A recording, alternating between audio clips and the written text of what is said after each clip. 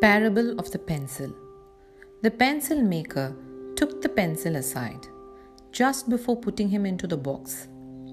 He said, "There are 5 things you need to know before I send you out into the world. Always remember them and never forget. You will become the best pencil you can be. Number 1. You will be able to do many great things, but only if you allow yourself to be held in someone's hand. 2.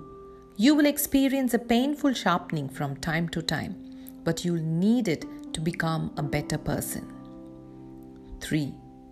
You will be able to correct any mistakes you might make. 4.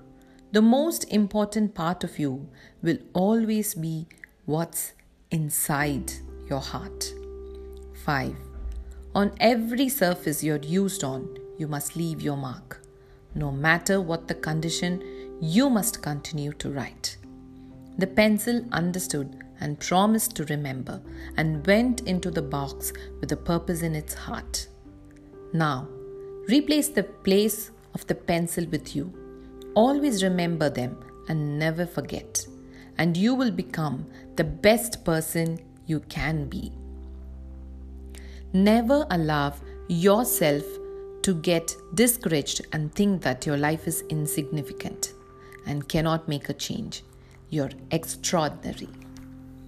Thank you.